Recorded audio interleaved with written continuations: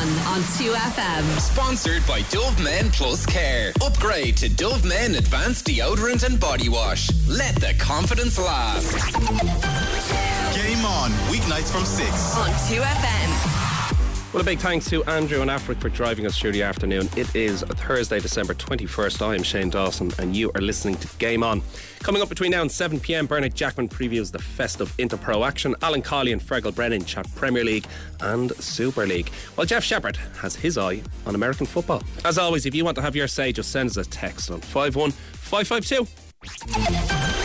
Game on 2FM. Welcome along to Game On. Alan Cawley and Bernard Jackman sitting across me, looking very dapper gentlemen. All set for Christmas. Evening, Shane. All set for a few drinks in town this evening, I assume. Well, Shane, you don't usually put the effort in for me, lads. So can I just say before we start? Yeah. I love Christmas. Yeah. I'm looking forward to Christmas. Good. My favourite time of the year. Yeah. Not just from a sporting perspective, family and friends and all that kind of stuff. All the values. And I really love Christmas. Went in and got my Christmas haircut today. Feeling good about myself, Shane. In having a chat with you pre-show. And next thing, a young James Bond walks in looking $1 million and smelling $1 million, putting us all to shame, Bernard Jackman. I have my Christmas haircut every day. I was born ready for Christmas. the only thing you're missing, Bernard Jackman, you don't have the Elvis shoes. So radio isn't the greatest medium for slagging Collie shoes. They're soccer player shoes. They're the dancing shoes, Shane. Listen, lads, it's great to have you in the studio. Bernard, you are going to be sitting patiently as we start with Association football, but there's plenty to chat in rugby in due course. But let us begin with football. And Feargal Brennan is also on the line, and I might go with Feargal first because the news of the day really has been the European Court ruling surrounding the Super League. So a nice open-ended broad question to get your juices flowing. Feargal Brennan, just what has been happening? So effectively there's two strands to what has happened and what is expected to come in the weeks and months. So the European Court of Justice has finally delivered their verdict on the situation regarding the European Super League, and it's effectively been framed as a victory for the European Super League in the sense that UEFA and FIFA have both been criticised for their standpoint, which would mean teams and players could be potentially suspended or fined or any sorts of punishments if they participated or showed signs of wanting to participate in a European Super League, whether that was the 2021 European Super League or a potential future version of it. So the ECJ's statement has effectively said that there's been not an abuse of power. I've heard that being mentioned a few times today. They haven't said that specifically. They're more talking about using their power disproportionately. So effectively saying to clubs and organisations, you cannot do this without our say-so or without us ratifying it first. However, the other aspect of this is that they have said they are in no way sanctioning the European Super League, encouraging the European Super League, or saying that if that was to come before them again, that they would reach the same verdict as they have today. So the dial hasn't moved an enormous amount in terms of immediate change. The European Super League, who've got themselves a new sponsor and backer, A22 Sports Agency, who've effectively taken charge of the project in the last 6 months to try and rejig it and reformat it and make it a bit more palatable to supporters, clubs, FAs, UEFA, etc. The major clubs, individual leagues, the Premier League, La Liga, Serie A, etc., also haven't changed their position, committed to what they're calling sporting merit, and obviously the idea that if you perform well and win your domestic league or finish in the relevant qualifying spots, that should be the only route to European competition. The big change from A22 in terms of how they're setting this up is they've said that they will bring in promotion, relegation, and that teams that are relegated per season will be replaced by teams who reach a certain UEFA coefficient points from their domestic campaign. That is a fair bit to swallow a few days before Christmas, but that is effectively what has happened. Super League have reached out and said main concern was teams just being locked in for life. We're bringing in promotion and relegation and a few other changes to try and get you on board. So far, UEFA and the other major players have said no, it's not good enough, and also we don't want the Champions League to change because the Champions League is moving to a great big league table next season anyway, and that's already upset a lot of people involved. Alan Cawley, would you be concerned in any way, or is this, as Feargal has really excellently outlined there, listen, there's going to be no immediate change, and realistically there's going to be no medium to long term change either, is there? No, and I think when you see the statements that have been released since from, and the weight of those statements from the clubs that have come from, Shane, everybody has come out unanimously against it. Obviously, I know the ruling was made, but that was just a judgment that was made on an individual case, if you like, that had to be made, and that's fine, and that was the judgment they came to. As Feargal rightly said, they're trying to phrase this as some sort of victory for them on their end of Super League, but that's because they're trying to get people on side and on board. But the fact that so many of the clubs have come out immediately and said this won't be happening, UEFA, FIFA, all the like, and that's off the back of what their own club's fans have already said numerous times, and especially when this reared its head back in 21.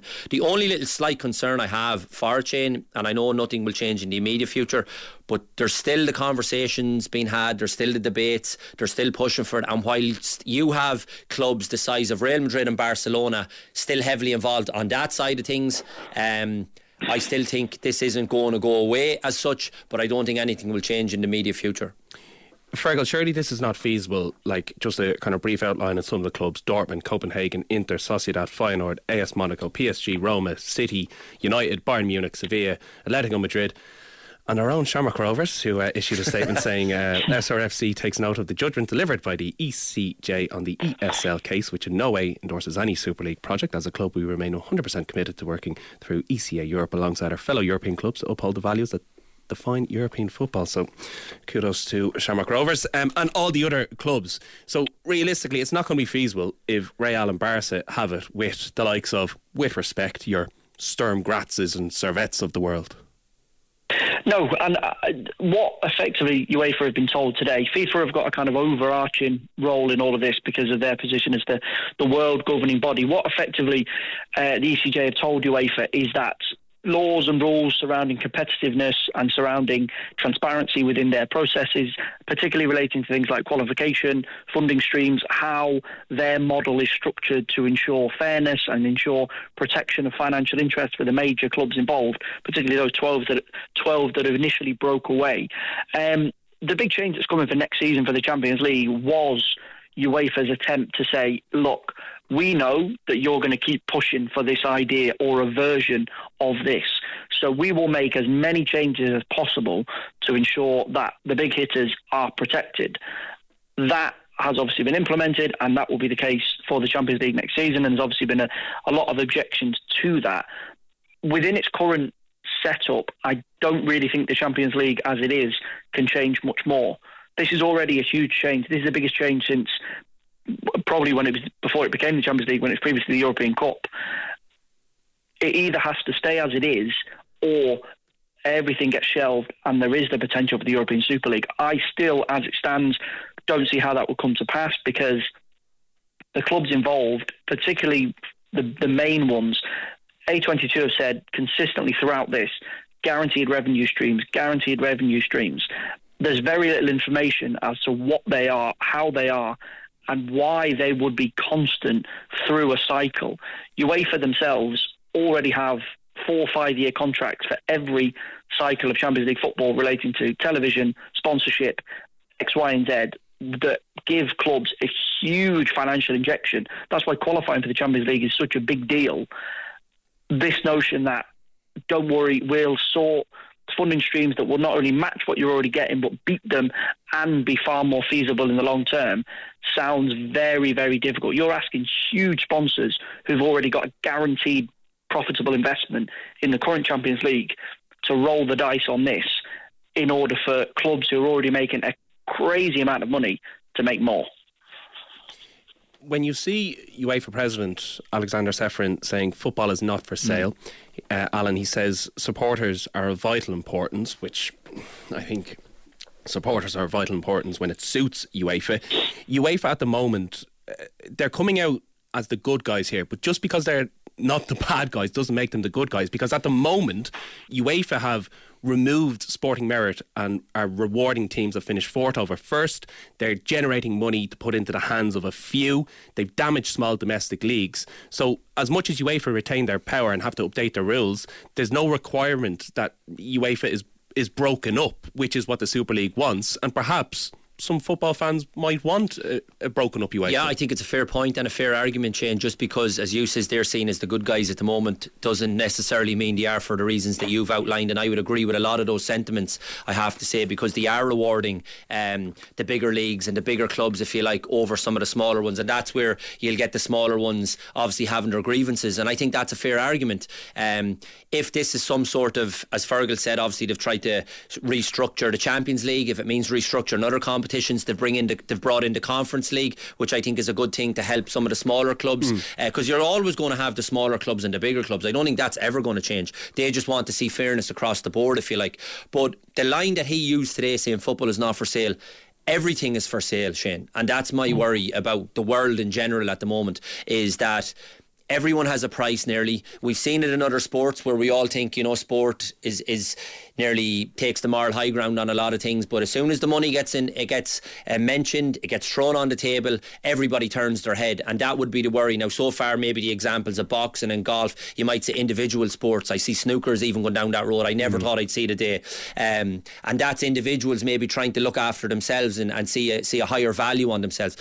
Whether that can be more difficult to implement across the board amongst massive football clubs, if you like, possibly, but I still don't agree with the line football's not for sale. He might mean that in one sense. Everything has a price, Shane, and as I said, once money gets involved at that level and the kind of money that we're talking about, we've already seen it, as I said, across other sports. That's where I would have a slight worry. Bernard, Jackman, if I might bring you into the conversation and just ask you the question of, we've seen rugby leagues and rugby union, but the kind of leagues of rugby union restructure a lot. Could football, could A22, could UEFA learn anything from rugby, or is it completely incomparable? No, I think it's football is way more established. The domestic leagues that we're talking about are up and running a lot longer than rugby, and rugby's still trying to find the right model for us. And I know some clubs lose money in football, but it's a global game, and the overall following is far greater. TV rights are far greater, etc. So I wouldn't say soccer should look at rugby at all, really, for an example of how to structure your game.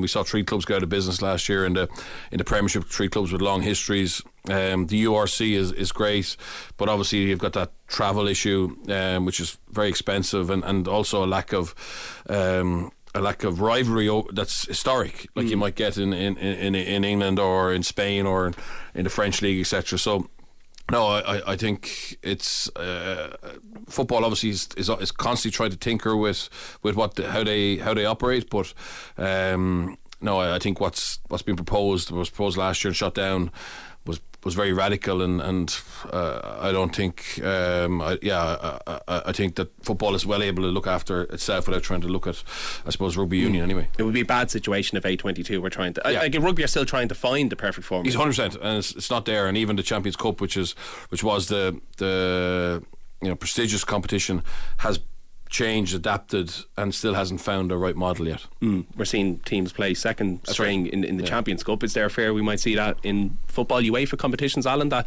teams won't take it as seriously? Yeah, potentially, but I just like, even I looked at the proposal, Shane, right, for the little video that was released today, obviously, and you're looking at the structuring of that, and there's 3 type of mini competitions, if you like, broken down: the star, the gold, and the blue. And so I looked at that, and obviously the explainer, and unless you have the buy-in from all the clubs as well, because when they speak about promotion and relegation, I'm not sure how they're still saying that when they relegate the teams from those potential competitions that they have with the 64 teams, that when they do eventually get around to obviously the winners and the losers and there's a relegation, if you don't have the buy-in from the people that are left in the domestic leagues, I don't know how you can, like, where do you draw the line that you say, okay, well, 6th and 7th don't want to go into the new structure, if you like. We'll go down as far as 8th and 9th or 10th and 11th, and you keep going down and down until you get someone that is. So in terms of what they're trying to do with the restructure, and I actually don't see how that could play out either, but I still, as long as there's a debate and discussion going on around the chain, it's not going away, if you like. These are still going to push ahead with this, and whilst Real Madrid and Barcelona stay in the conversation, I still think there's a potential that this may happen down the line, well down the line.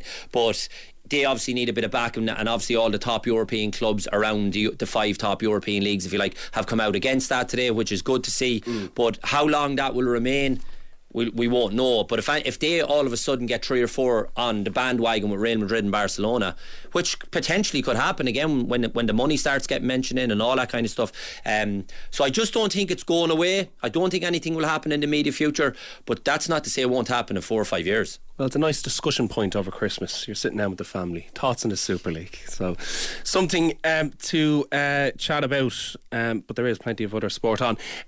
Speaking of other sport on, Premier League, there's a feast of football tonight. Sees Crystal Palace against Brighton and Hove Albion. Feargal Brennan, this is a big derby, which I ignorantly wasn't that aware of. There's a rivalry to this. Huge. It's an Avery derby, both named after birds. How do you see this one anyway playing out, Feargal Brennan?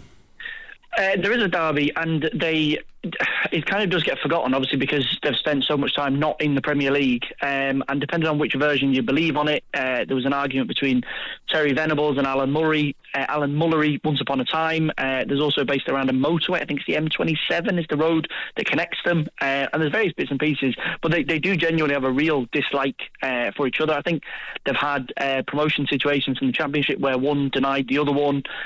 So it's really built up. And I think particularly right now, neither of them are in great form coming into this one. Roy Hodgson's maybe got himself a little bit of extra time after getting the draw at Man City last weekend, and Brighton, that we've touched on quite a few times, are struggling to balance the Thursday night Europa with Premier League games. So they could both really do with a result. But a weird little statistic going around on this one is that the last 4 meetings at Selhurst Park have all ended 1-1. So there's nothing to pick from them in terms of form, and there's nothing to pick from them in terms of previous meetings. But I would be keeping an eye on Roy Hodgson's situation over Christmas. Nobody expected them to get a point at City over the weekend. This could be difficult for them. They've got a very, very busy run of games between Christmas and New Year, and the pressure won't go away. It'll only ease, and unless something dramatic changes, he'll be on that list of potential departures either before the end of 23 or at the start of 24. Is there added pressure, Alan, now that Steve Cooper is a free man that could come in and replace him? Yeah, but I think there's plenty of potential suitors out there that would be kind of lined up for that job if he was to lose it. I've great respect for Roy Hodgson, but I would agree with Feargal in the sense that 1 win in the last 8, and I was very worried for him off the back of obviously the Liverpool defeat as well. I thought they played quite well. Liverpool weren't great for the first 70 minutes, made a couple of substitutions and the red card, and Liverpool obviously eked out the win towards the end. But that was a massive result at the weekend to come back from 2 down obviously, and getting well beaten in the match, and to come out of that with a draw was an unbelievable result. It just kind of has relieved the pressure for now, but I think he needs a result tonight as well, because I would agree with Feargal with the games that are coming up and the current run of form. I suppose where he's at as well in his life, Roy Hodgson, at this stage, he's been around he must be 40, 50 years involved in the game. Incredible manager over the years. His longevity is absolutely amazing. But what's in his favour is that he has an unbelievable relationship with the club. And the owner and the fans, and he's hugely respected, so I don't think it'll ever get to the stage where it will turn toxic and they'll want him out. I think it may come to some sort of a conversation and agreement and say, look, we're going to make the change. But he's a fighter, Roy Hodgson. He won't want it to come to that. And I hope it doesn't, because as I say, I'd love to see him get to the end of the season, keep them up and go out gracefully, because that's what he deserves and his career deserves, because he's been an unbelievable manager, I think. Speaking of pressure, Alan, Evan Ferguson has scored 11 Premier League goals in 2023. The most recent teenager to score more often in a calendar year was Francis Jeffers with 12 in 1999. However, Ferguson is going through a bit of a dry spell. He's going through a Franny Jeffers, is that? So will he be feeling the pressure to actually get a goal? And yeah, I know De Zerbi's had a few comments about we'll look after him and everything else. And he was also slightly critical of him as well, which is a good thing, because he's at the stage now, I think, where we can't mollycoddle him. No, and demands will be put on him, Shane, but he will be minded with the manager that he has. Will he be feeling the pressure because he hasn't scored? Absolutely, because that's what they're judged on, centre forwards, and of course he wants to score in every game that he goes out in. Luckily enough for them at the moment, but unfortunately for Evan probably, is that João Pedro is the one who's performing for them and scoring as well. He is being minded, but he hasn't really been playing well, and I don't think we should be Not allowed to say that either, Shane. Obviously we're all for him, want to see him do well, a young kid, but I still think we always have to go back to the fact that he is still only a kid and give him time. And I felt off the back of what he had achieved so far, maybe the hype machine went into overdrive too much, that we still should realise that it's still the Premier League. It's still very, very difficult to break into what he's trying to do at the moment. His achievements up to now have been phenomenal, but just let the lad get on with it without putting too much pressure on him, if you like, or without us thinking he's some sort of kind of superstar for us that he's going to save the day for the next 10, 12 years. Just let him get on with it. He is still only a kid, and the pressures alone of just trying to break through, never mind the fact that you have to go out and perform every week at the most scrutinised league in the world, that can play on anybody's mind. He is great backing behind him with the family, as we all know as well. He's at a great club that will look after him, but just let the kid get on with it. So that's the M23 derby. I'm reliably informed by Laura Lee and our production team. She knows her English motorways by the sounds of it. Feargal, tomorrow then, Villa versus Sheffield United. Villa, third in the league. Same points as Liverpool on 38, 4 clear of Manchester City. Unai Emery has a bit of breathing room going into the festive period. He does. I mean, I don't think there's anybody at the moment that has anything negative to say about him or about Aston Villa.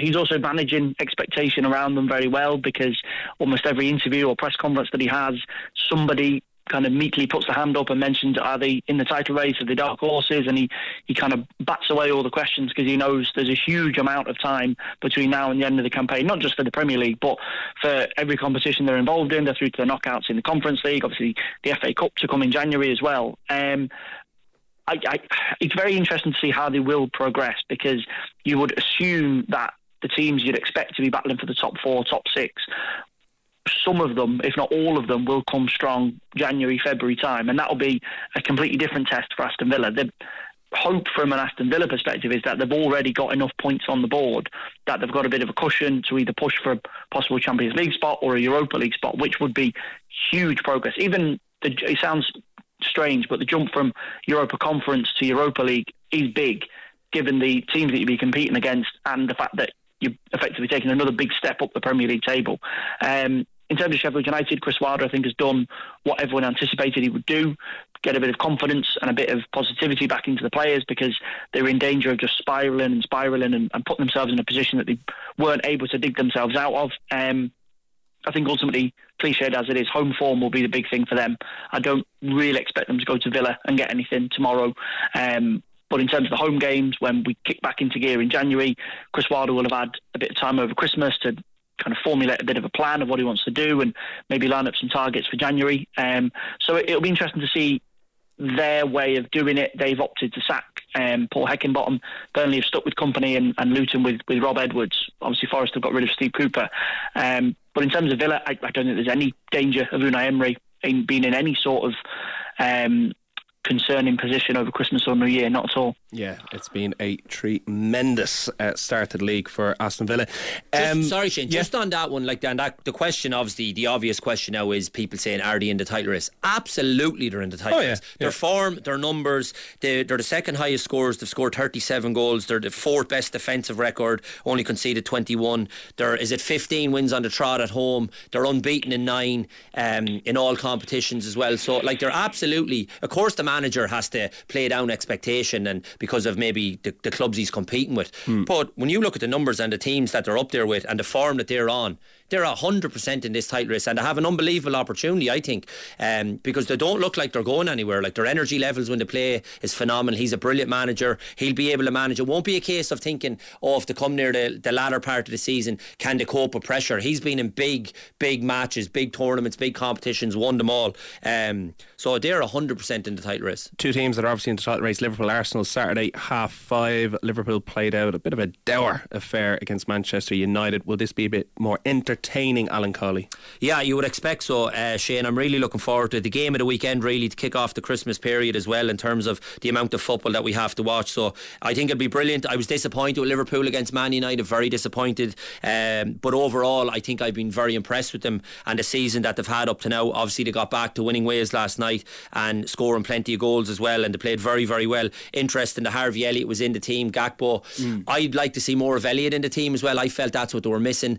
Klopp's substitutions as well, when he made the double substitution and brought on Gomez at the weekend. He should have brought on Harviella, because Harviella came on against Crystal Palace the week before and changed the game as well, and that was what it was crying out for that game, somebody to just pick a pass or unlock a defence, and he's the quality to do that. I think this will be a brilliant game, but I wouldn't rule out Arsenal either, because they're the ones I tipped to win the league. I think they've been phenomenal this year again under Arteta, without hitting the heights. When I say phenomenal, not so much in the sense of playing brilliant football, but phenomenal that they're getting the results without playing great, and they've maintained that. And I think they're going to hit a higher gear come the second half of the season, if you like, Shane, and this is a very, very important period, as we know, with the amount of games. So I'm really looking forward to the game. It's really hard to call, because as I said, I'm so impressed with the two of them so far. So I won't give. I'll just look forward to the game, Shane. Good. That's all right. That's allowed. Feargal Brennan, final word to you on where shall we go? West Ham and United, 12:30 on Saturday. Can David Moyes make hay against an unkempt Manchester United?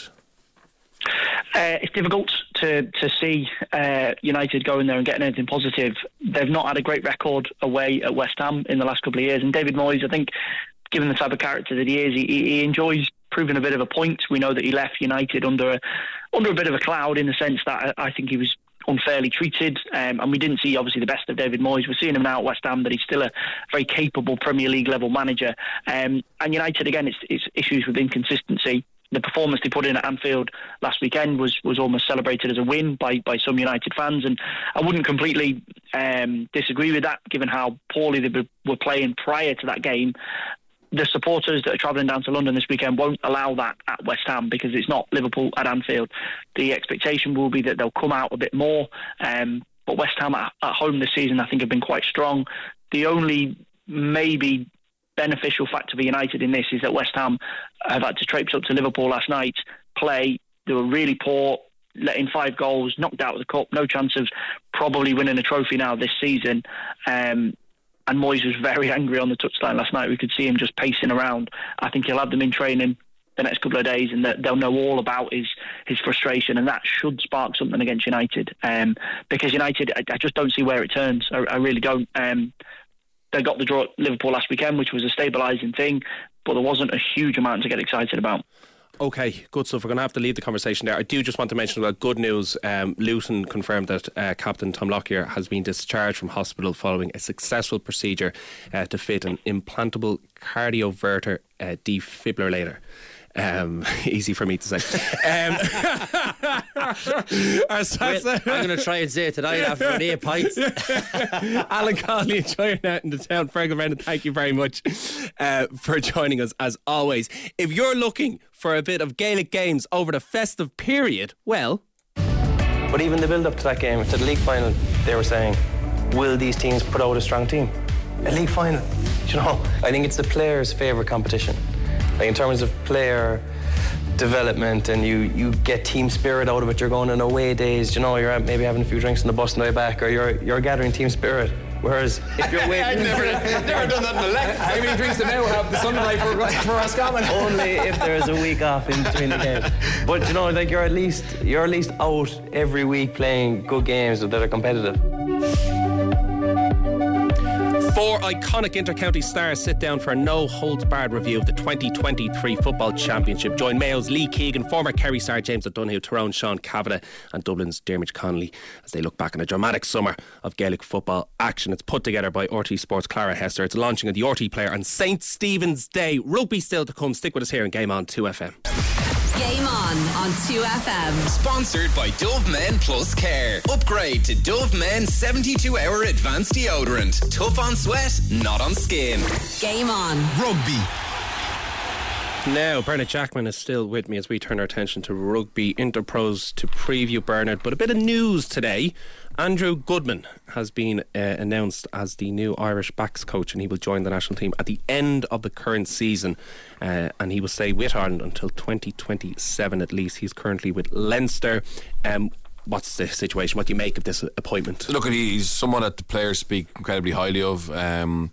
Obviously came through the Crusaders system, was a head coach with Tasman, and has come to Leinster under Stuart Lancaster originally, and created a really good attacking framework.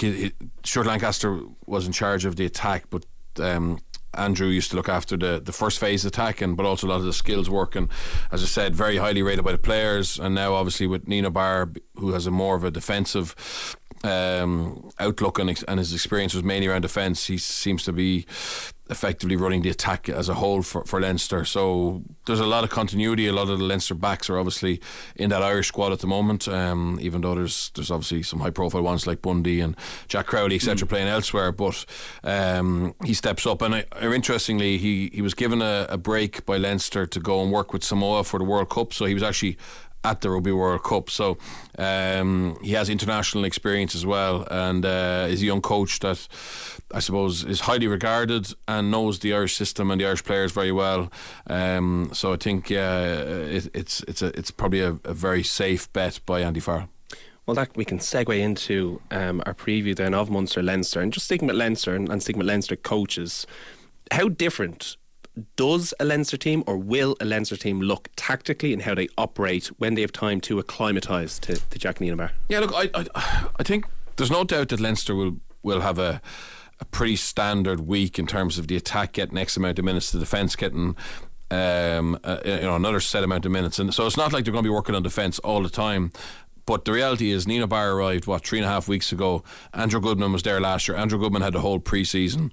Nina Barr has to be given an opportunity to make the changes, and you've heard some of the players speak about how quickly he has made changes to their defensive setup. And I was pitch side for RT at the weekend against Sale Shark, and I noticed in the warm-up how many players were coming up to Nina Barr, just getting that little bit of clarity around what exactly he wants. So, and also you now know that effectively the head coach, and particularly now because Goodman is leaving, the most senior coach probably there, Rob McBride, is obviously very experienced, but he takes a lesser role and stays in the background a little bit. So Nina Barr would have a huge say in selection. He loves defence, that's his area, so it's only natural that the players will be more focused on that, I think, for a little while. And there was elements of Leinster's game against Sale where the attack wasn't as fluid as it has been, but I think that's normal. I think that Leinster, Nina Barr was very kind when he said in an interview before the match, he said, look, there's nothing broken in a Leinster defence, but there actually is, and that's why the Leinster. What's broken? They've given up soft tries in against the better teams over the last 2 or 3 years, because their all-round game is good enough. You could question sometimes their scrum has cracked, but in general their all-round game should have European trophies, I think. So there's a reason why they went after a defence coach as their new senior coach to replace Lancaster, who was doing both, and the reason is that they want to get over the line, and his job is to get them over the line. So I think I've seen an improvement in their defence. There's obviously been little issues because it is new, but they're managing to win. They've only lost the first game of the season, which was during the World Cup when Nina Barr wasn't here, so they're on a good run of results. There's elements of the performance that they won't be overly happy with, but again, away win in La Rochelle and a 5-point win against Sale in your first 2 European games is more than adequate. So I'm really fascinated to see them this week against Munster. Can't wait to see the teams. Leo has hinted that it will be a stronger team than historically has gone to Munster over Christmas. They only played each other 4 weeks ago. That was a tight game, and sold out in Thomond Park, and Munster with a bit of a point to prove. So it certainly whets the appetite. Given how Munster's European performances have ended in terms of the late draw and then that kind of short period where they let themselves down basically, and kind of Graham Rowntree has alluded to that enough. Is this a must win mentally even to try and get one over the old rival? Yeah, I think it would be big. I mean, they would have left the Viva pretty happy with their game, because it was obviously a very strong Leinster team, and Munster certainly put it up to them. And then they would have said, right, we've got 2 nice European games, Bayonne at home is a 5-pointer, and then obviously go to Exeter, and we're good enough to win there. And to only get a draw and then 1 point from those 2 games is certainly a backward step for them. But they're still finding their way, and they're still probably lacking a little bit of quality. But to beat Leinster, to beat a strong Leinster team in Thomond Park, obviously they beat them last year in the semi-final, but it was a second-string Leinster team.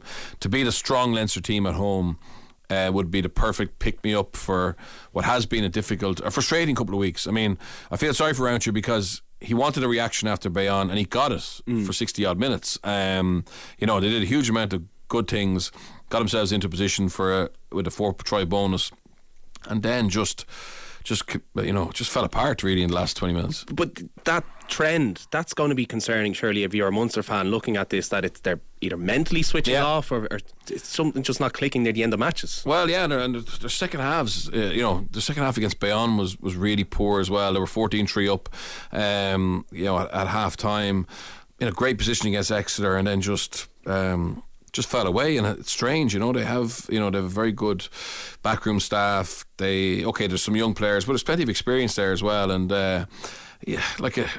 the first try that they conceded, that changed the game, was that bounce, that cruel bounce that led to Jack Dunn, the former Leinster player, scoring.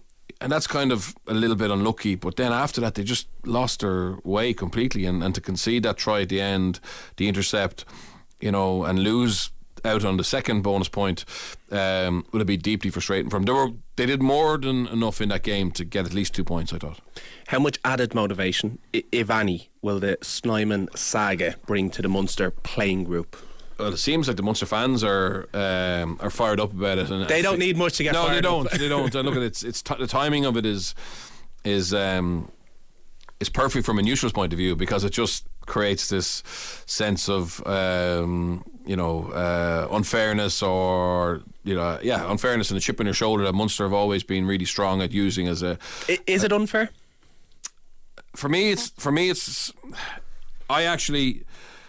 The unfairness is that they weren't allowed to keep him. Now, but the problem is we're not sure how they are budget-wise. There's rumours that things are tight down there, and obviously R.G. Snyman is a very expensive player. So my understanding of it is they had to make a decision between John Klein and R.G. Snyman. And I totally understand why they went for Klein, because his injury profile is far better. There's no doubt he'd be a cheaper player. He's bought into that Munster thing in a big way, and obviously the word is he's going to settle in Limerick long term, and he's just been a great servant for them, and he performs for them. So once that decision was made, effectively R.G. Snyman becomes a free agent. I think Roundtree was very honest and said, look, it was a massive surprise for us that Leinster were able to sign him, and I understand that as well, that they probably feel, well, why did the IRFU approve that? But I suppose I'm critical of the IRFU in general, in that I don't think they're giving the provinces enough freedom with our foreign players to really go and be exciting and sign a point of difference. And fairness, Leinster being allowed to sign R.G. Snyman is exactly the type of signing that I think the provinces should be doing. But not just Leinster. I mean, but this could be a one-off. When Munster signed Delande and Snyman, I thought, wow, that's brilliant. That's a real sign they want to change the pecking order.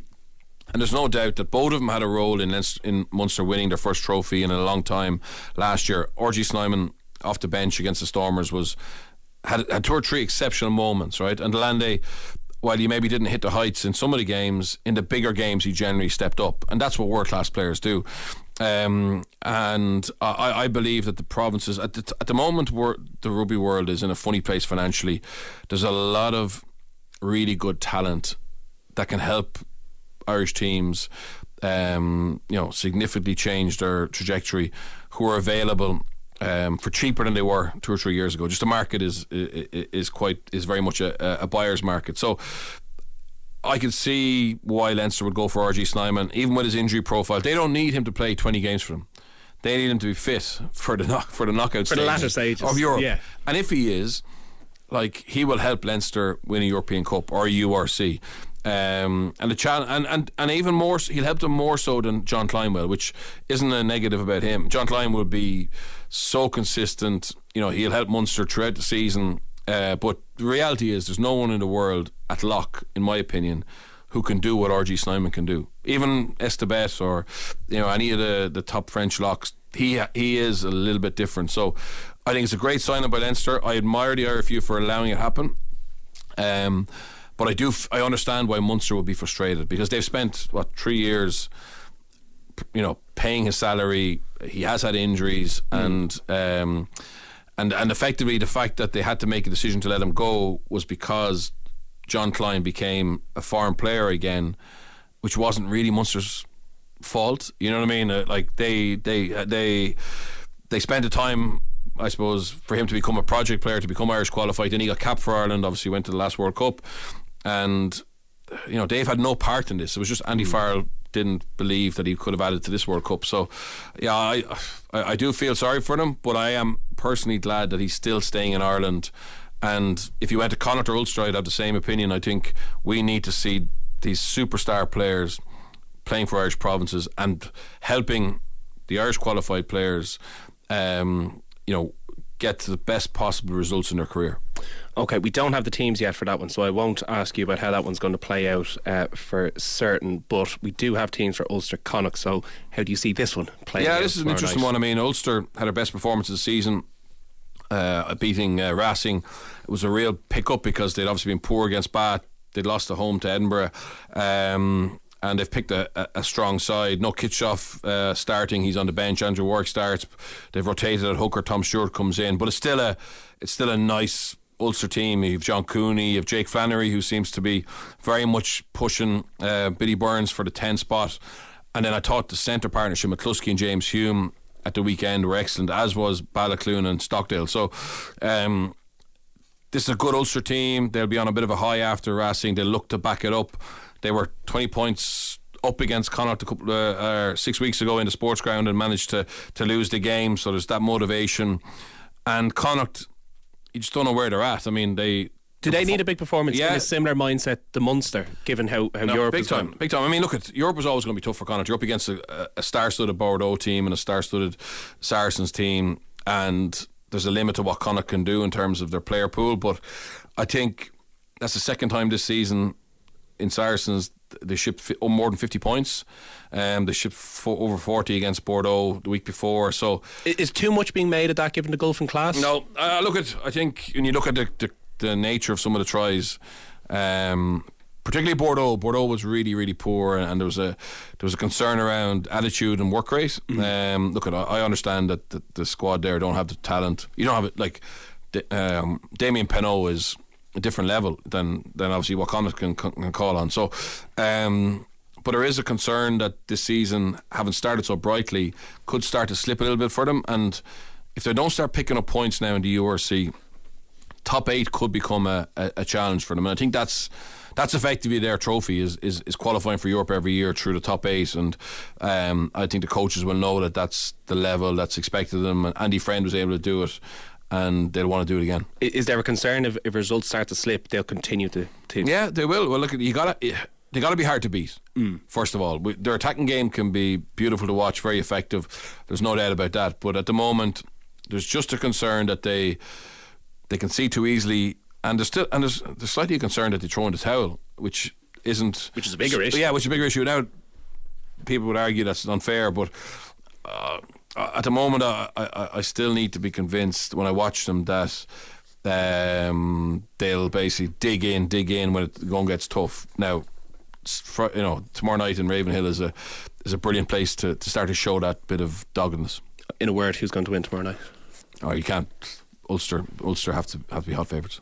Okay, great stuff. Brennan, Jackman, thank you very much as always. Gentlemen, pleasure chatting. We are going to chat American football. Jeff Shepherd is on the line, so stay with us here on Game On 2FM. Game On. Eye on America. Well, from a scare at Christmas to a Christmas miracle, Jeff Shepherd returns to chat NFL football just as well, because I was just going to go an ode to the Jets and my beloved Aaron Rodgers, etc. But before we touch on that, the floor is yours now, finally, to chat about Baltimore at San Francisco. Potential Super Bowl matchup, Shep. I mean, cross-oceanic communication. Sometimes there's a problem, Shane? Look, it's both teams are 11-3, San Francisco and Baltimore. Those teams have the lead right now in their respective conferences, so they would get the lone playoff bye in round one if the season kind of plays out the way it is right now. I mean, one of these teams has to lose. San Francisco's, I think, favored by 3 points because they're at home. They have kind of held off all comers in the NFC. Even when they play poorly, they're still able to win. But, yes, Shane, what I was saying quickly was, it used to be the NBA on Christmas. It used to be the Lakers or the Bulls or whoever. And then now the NFL has just said, you know what, we're going to start with Christmas being, on a Monday. It starts football games start tonight, Rams and Saints, with NFC playoff implications, and it goes all day Saturday, all day Sunday, and then 3 games on Christmas Day, wrapping things up with the Ravens and the 49ers. So, I mean, it'll just be a football extravaganza in the United States, and, you know, for all of our big NFL fans in Ireland, there's going to be plenty to watch all weekend long as well. Absolutely. So much to get stuck into. There is so much sport on over Christmas, to be fair. It is brilliant.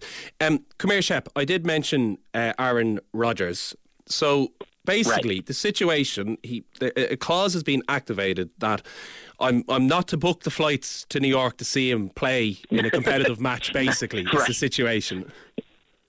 That's exactly right. This is very much an administrative move, I guess you could say, or a clerical move. Basically, what happened is the Jets activated him. They put them on the active roster, you know, moved him off of the injured reserve, basically so he could practice with the team and continue working out as he, you know, looks to recover. He has said he's not going to play. The Jets are basically eliminated from the playoffs. They're not going to make the playoffs. And so it would be foolish for them to rush him back to try to, you know, get him out there. But, again, we've talked about it the whole season long as we've watched this, you know, as the Aaron Rodgers turns, it is just remarkable just to see a guy that just turned 40 recovering so quickly from an Achilles injury. But he's not going to play, but he is still going to be able to kind of practice with the team. And that's, you know, really the significant news of this week with him. It would have been, realistically, it was never going to happen that he was going to be able to come back so quickly from an Achilles surgery. That's exactly right. I mean, again, we've talked about it before, Shane. If he would have come back this year, then that would have meant that the Achilles wasn't completely torn. It might have been, you know, something else might have happened to it, but it maybe wasn't as bad. This is just a timeline that we've never seen before in the history of American sports. You know, I don't know about anywhere else around the world, but you know, you just don't quickly come back from this 3 months later. Okay, good stuff. They always tell you not to read out a text not approved by a producer, but Chris texts in saying, will you wish Jeff good luck in the playoffs this week in Touchdown City playoffs? But Chris says his team is taking the title this year. I hope that makes sense to you, Chef. It does. I'm in a fantasy football league in Ireland as well, and so I appreciate that. And I'm in my American league. I'm in the semifinals this weekend as well. So it doesn't happen all the time, but this year I kind of figured out what I was doing. No better, man. Well, listen, I wish you all the best with it, Jeff. An absolute pleasure talking. Have a great Christmas. We'll chat you in the new year for sure. Excuse me. Well, that is all we have time for on our final show with live guests. But fear not, we will be back at 6 p.m. tomorrow for a special look back with the best of Game On for 2023. We have Rashida Adeleke, Rachel Blackmore, Stephanie Meadow, Munster URC success, plus a look ahead to next year's Paris Olympics. And if that wasn't enough, we'll also bring you a Game On soccer special Friday, December 29th, as we reflect on a historic year for the Irish women's national team as it played out here in 2FM. So lots to look forward to both tomorrow and next Friday. But for now, I do want to say a massive and sincere thank you to our series producer Ronan Lawler for expertly guiding us through the year here on Game On. One of the best in the business, a top man. A massive thanks to the show's broadcast coordinator Laura Lee Davis, who ensures we're all kept in line. A big thank you to all the production team throughout the year: Andrew O'Connor, John Farrell, Damien O'Mara, Gary Moore, Brian Moss, Stephen Higgins, Dave Kelly, plenty of others in the background putting in the hard yards. Massive thank you to all our contributors who came on air with us too. For the last time this year, it is my pleasure to implore you to stay tuned to 2FM, because the brilliant Betta De Silva is standing by to bring you the best new tunes the music world has to offer. And I think he mentioned Green Chatting as well, which I'm very much looking forward to personally. So from myself, from Marie Crow, from Ruby Walsh, thank you, the listeners, so much for tuning into Game On this year. It's been an honour bringing you your fix of midweek sport throughout the year, and we can't wait to do it all again in 2024.